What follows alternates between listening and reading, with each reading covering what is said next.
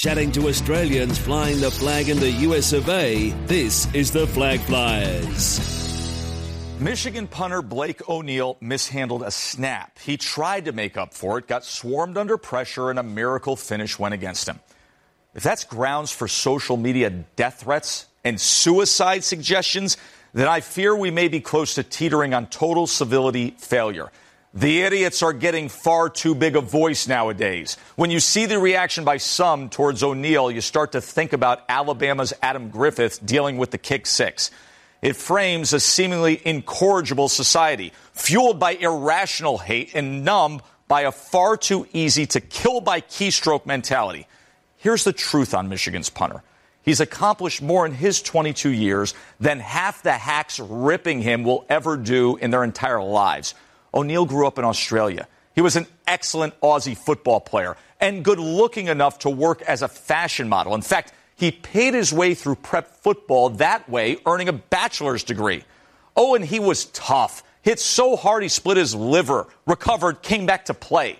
He came to the States, earned a master's degree. He's now at Michigan for yet another graduate degree. I'll take a guess that those ranting online don't have the same frame sheepskin. Trust me, Blake O'Neill will be great, just fine, just like he's always been. We couldn't have said it better than Joe Tessitore from ESPN. They're talking about Blake O'Neill, who kind of had a roller coaster day yesterday for Michigan. He went from having an unbelievable 80-yard punt to having a missed snap. He kind of lost control of the ball and then gave it away at the end, and Michigan ended up losing a heartbreaker to Michigan State. Nathan Chapman from ProKick has jumped on the line to talk about that play, that game, and a couple of the other boys from the weekend as well. Chappie, welcome to the show.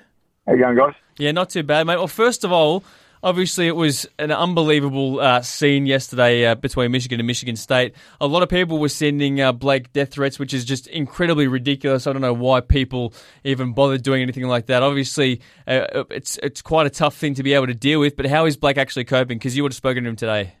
Yeah, look, he's going really well.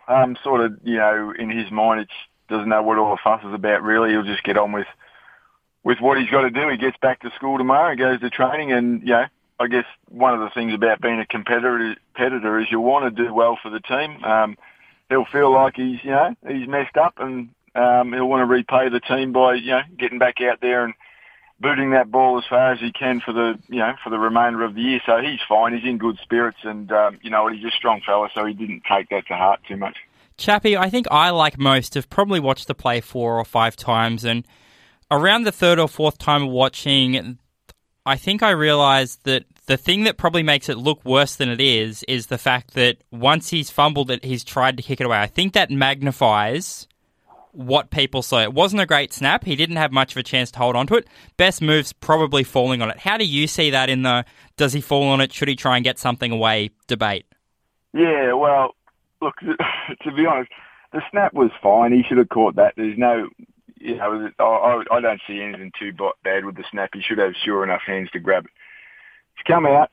But to be honest, it's almost like he's gone back into AFL mode, as in game on. Let me pick that damn thing up and kick it forward, just like... Well, that's what I mean, because when you haven't grown up as a punter, you kind of, I guess his natural reaction to mishandling a snap is to just try to get it away before he gets tackled. It's just instinctual.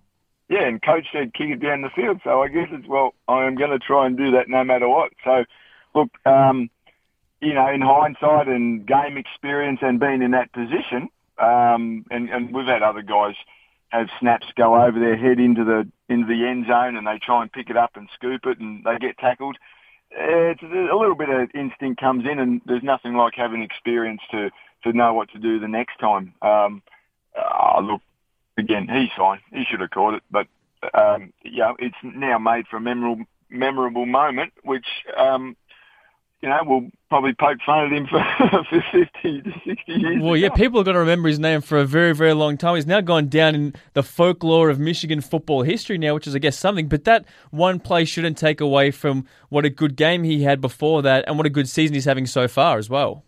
Well, it's one, it's basically 1 second and one play of one game.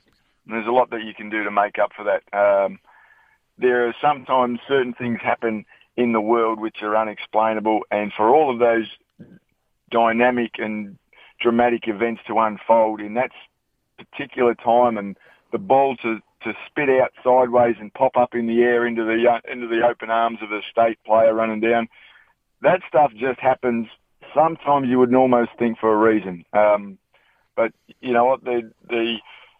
That's what sport is. We grow up watching sport. We love those events, and there will be someone smiling at the end of the game, and there'll be other guys who are head in their hands. And we copped a tough, rough stick this time, but I'm sure with their schedule and the way Michigan are playing, I got no doubt that there's going to be other opportunities for him to again put his talents to use and get over that memorable moment. There's a couple of other guys that we wanted to touch on before we finished up with you. The first one is Alex Cannell out of Wake Forest. How's he going at the moment? Yeah, going really well. Been really strong for their team. They played in a game the other day that I think played Boston, and it was 3-0. He punted 10 times for about a 49.8 average. So been going really well, very rock solid for the team again. Probably walk away from his college career with about 14 billion punts. I'm sure he's going to be right up the top of the overall list in that tally. Really strong. And then look, Nick Jacobs at Memphis last week played a stellar game.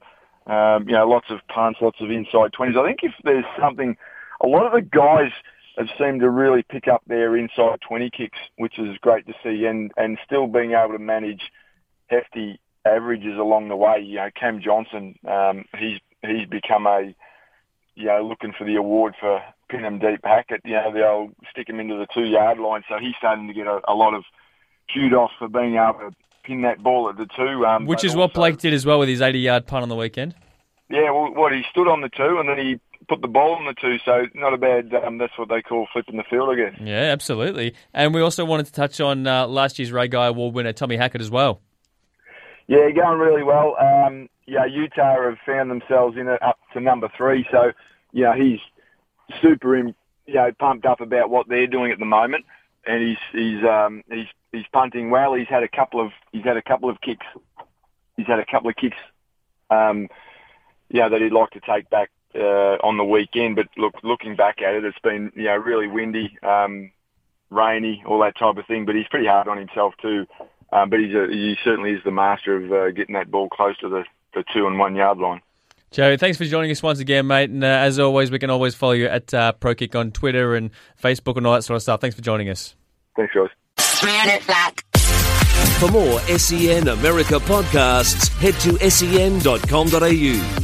To keep up to date with the latest American sports news and interviews from around SEN, follow SEN America on Twitter at SEN America and on Facebook at facebook.com/SEN America.